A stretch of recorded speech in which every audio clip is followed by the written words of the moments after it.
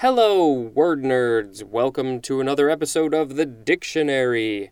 Yep, we're still reading the dictionary. First word for today is alimentary. alimentary. This is probably very related to the last word in the previous episode, which was aliment. aliment. All right, this is an adjective from 1615. 1. Of or relating to nourishment or nutrition. 2. Furnishing sustenance or maintenance. I have to say that I think many people do not eat very nutritiously. And if you think you are one of those people, and I definitely was, and maybe I still am on occasion, look at what you're eating and see if you can make even some minor adjustments to get a little healthier, because it will benefit you in the long run. Next, we have alimentary canal. 2 words. This is a noun from 1764. The tubular passage that extends from mouth to anus and functions in digestion and absorption of food and elimination of residual waste. Tubular, man. That's so rad. That was definitely a word from my childhood. So, based on what it's saying, I think it means that essentially the entire digestive tract is the alimentary canal, because it says it goes from mouth to anus, so that is pretty much everything. Alimentation is our next word. This is a noun from circa 1656, the act or process of affording nutriment or nourishment, as in intravenous alimentation. Next we have alimony. I think the first time I came across this word was when I was maybe 8-10 years old. No, my parents didn't get divorced. It was from a Weird Al song. It was a parody of Mone, Mone, Mone, and he did alimony, Mone. And it's a pretty funny song. This is a noun from 1656. 1. An allowance made to one spouse by the other for support, pending or after legal separation or divorce. 2. The means of living. Synonym is maintenance. The etymology says this is from the Latin alimonia, which means sustenance, and that is from the verb allere, which we read before, and if I can find it quickly, that would be great, because I could remind you and me what that means. Allere means to nourish. So, the word alimony basically is sustenance or nourishment from one person to another, often the male in the relationship or the divorce to the female, although clearly that's not always going to be the case. I've always found the etymology of words very interesting, as I've mentioned many, many times before in this podcast, and this is one of those that is very clear. Once you see where it comes from, it's very obvious what it means and where the word came from. So, yeah, thanks, dictionary, for telling me that. Next, we have A-line, capital A hyphen L-I-N-E. This is an adjective from 1964, having a flared bottom and a close-fitting top, used of a garment, as in an A-line skirt. Next, we have aliphatic, A-L-I-P-H-A-T-I-C.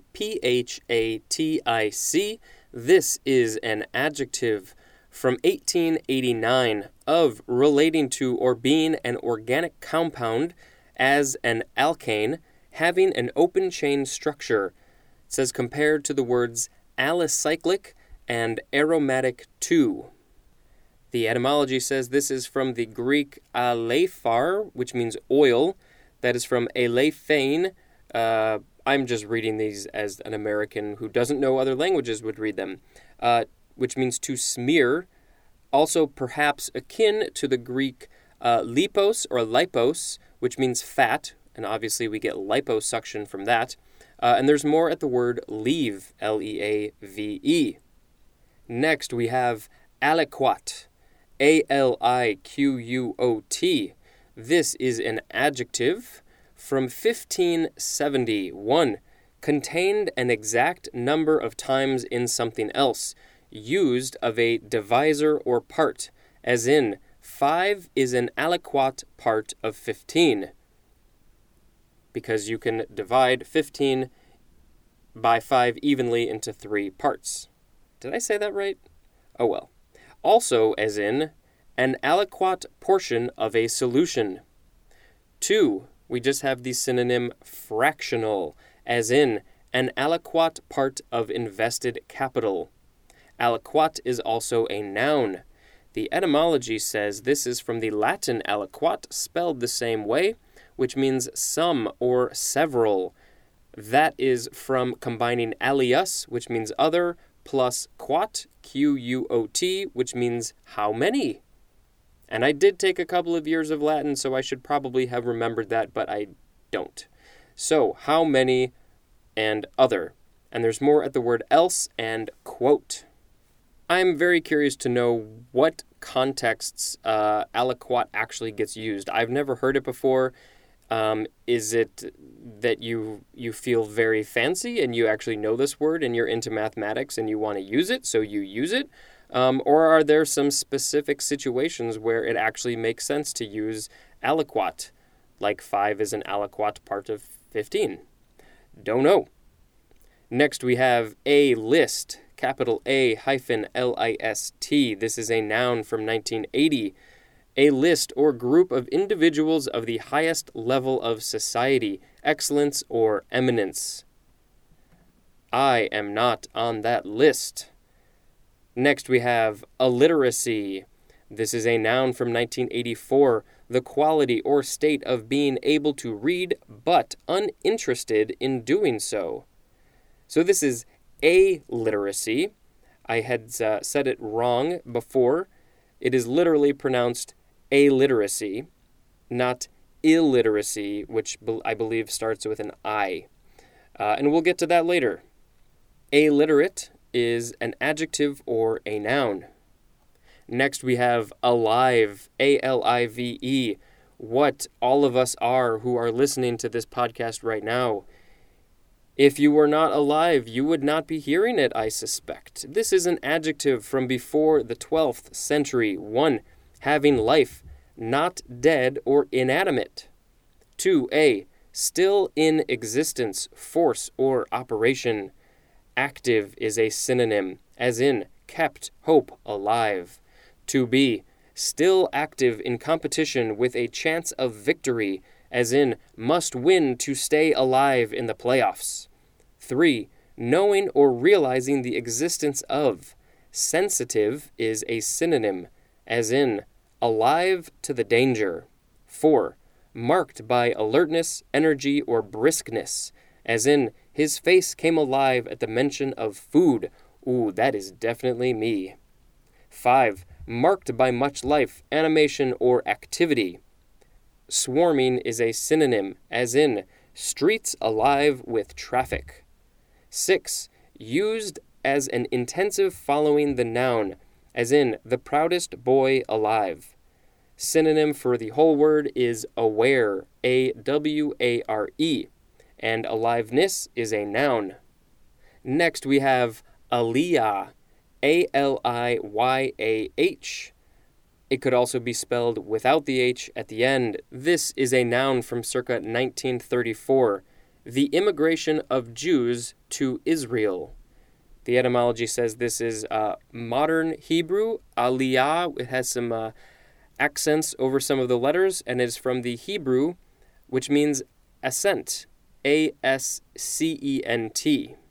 So I guess what this is saying is the act of aliyah is when Jews who were spread out probably all over the world decided to go back to Israel. That's a very basic definition from what I'm gathering from this very basic definition. Next we have alizarin. I think that's how it's pronounced based on the pronunciation guide. A-L-I-Z-A-R-I-N.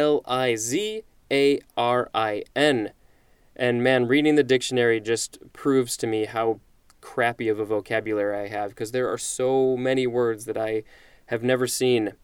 So this is alizarin. This is a noun circa 1835. 1, an orange or red crystalline compound, C14H8O4, formerly prepared from matter and now made synthetically and used especially to dye turkey reds and in making red pigments. By the way, matter in this situation is spelled M-A-D-D-E-R, although I would have expected it to be spelled with T's instead of D's. But now I know why this is a word I haven't seen before, because it is very scientific, and I did not go super far in the science classes and such, so I don't know alizarin. But the second definition is any of various acid, mordant, or solvent dyes derived like alizarin proper with anthraquinone. Next we have ALK, all lowercase. This is an abbreviation for alkaline. Next is alkahest, all one word, ALKAHEST. This is a noun from 1641, the universal solvent believed by alchemists to exist. Alkahestic is an adjective. So I think we brought up alchemists and alchemy before. That's the idea of turning basically something invaluable into something valuable, typically chemicals into gold, which I'm pretty sure nobody ever did and nobody ever will do, and we just assign value to stuff just because we can, or because it's more rare than other things, so it is valued more. So this is something that they thought existed. It's a solvent of some kind called an alkahest that, people thought existed, but it doesn't. Next, we have alkali, A-L-K-A-L-I. This is a noun from the 14th century. 1. A soluble salt obtained from the ashes of plants and consisting largely of potassium and sodium carbonate. Broadly, a substance as a hydroxide or carbonate of an alkali metal having marked basic properties. Compare to the word base, the 7a definition. 2, we have the synonym alkali metal. 3, a soluble salt or a mixture of soluble salts present in some soils of and regions in quantity detrimental to agriculture. I think I read all that right. It was a little weird, and soluble salts is hard to say. The etymology says this is from the Arabic al-Qili, Q-I-L-I, which means the ashes of the plant saltworth. Next, we have alkali metal, which was the number 2 definition in our previous word. This is a noun from 1860. I would love it if there was a type of heavy metal music called alkali metal. And if it doesn't exist, I think somebody should make it exist. Any of the monovalent, mostly basic metals of group 1 of the periodic table comprising lithium, sodium, potassium, rubidium, cesium, and francium. And it says, see the periodic table. I think I mentioned this once a long time ago, but if you've never heard it, you need to listen to the song called The Elements by Tom Lehrer. Maybe I'll put a link into the episode details. And final word for this episode is alkaline, A-L-K-A-L-I-N-E. This is an adjective from 1675 of relating to containing or having the properties of an alkali or alkali metal. Basic is a synonym. And then it says, especially of a solution having a pH of more than 7.